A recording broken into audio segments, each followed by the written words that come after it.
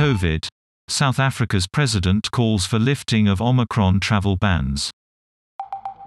Cyril Ramaphosa says the action by countries including the UK and US is discriminatory and unnecessary.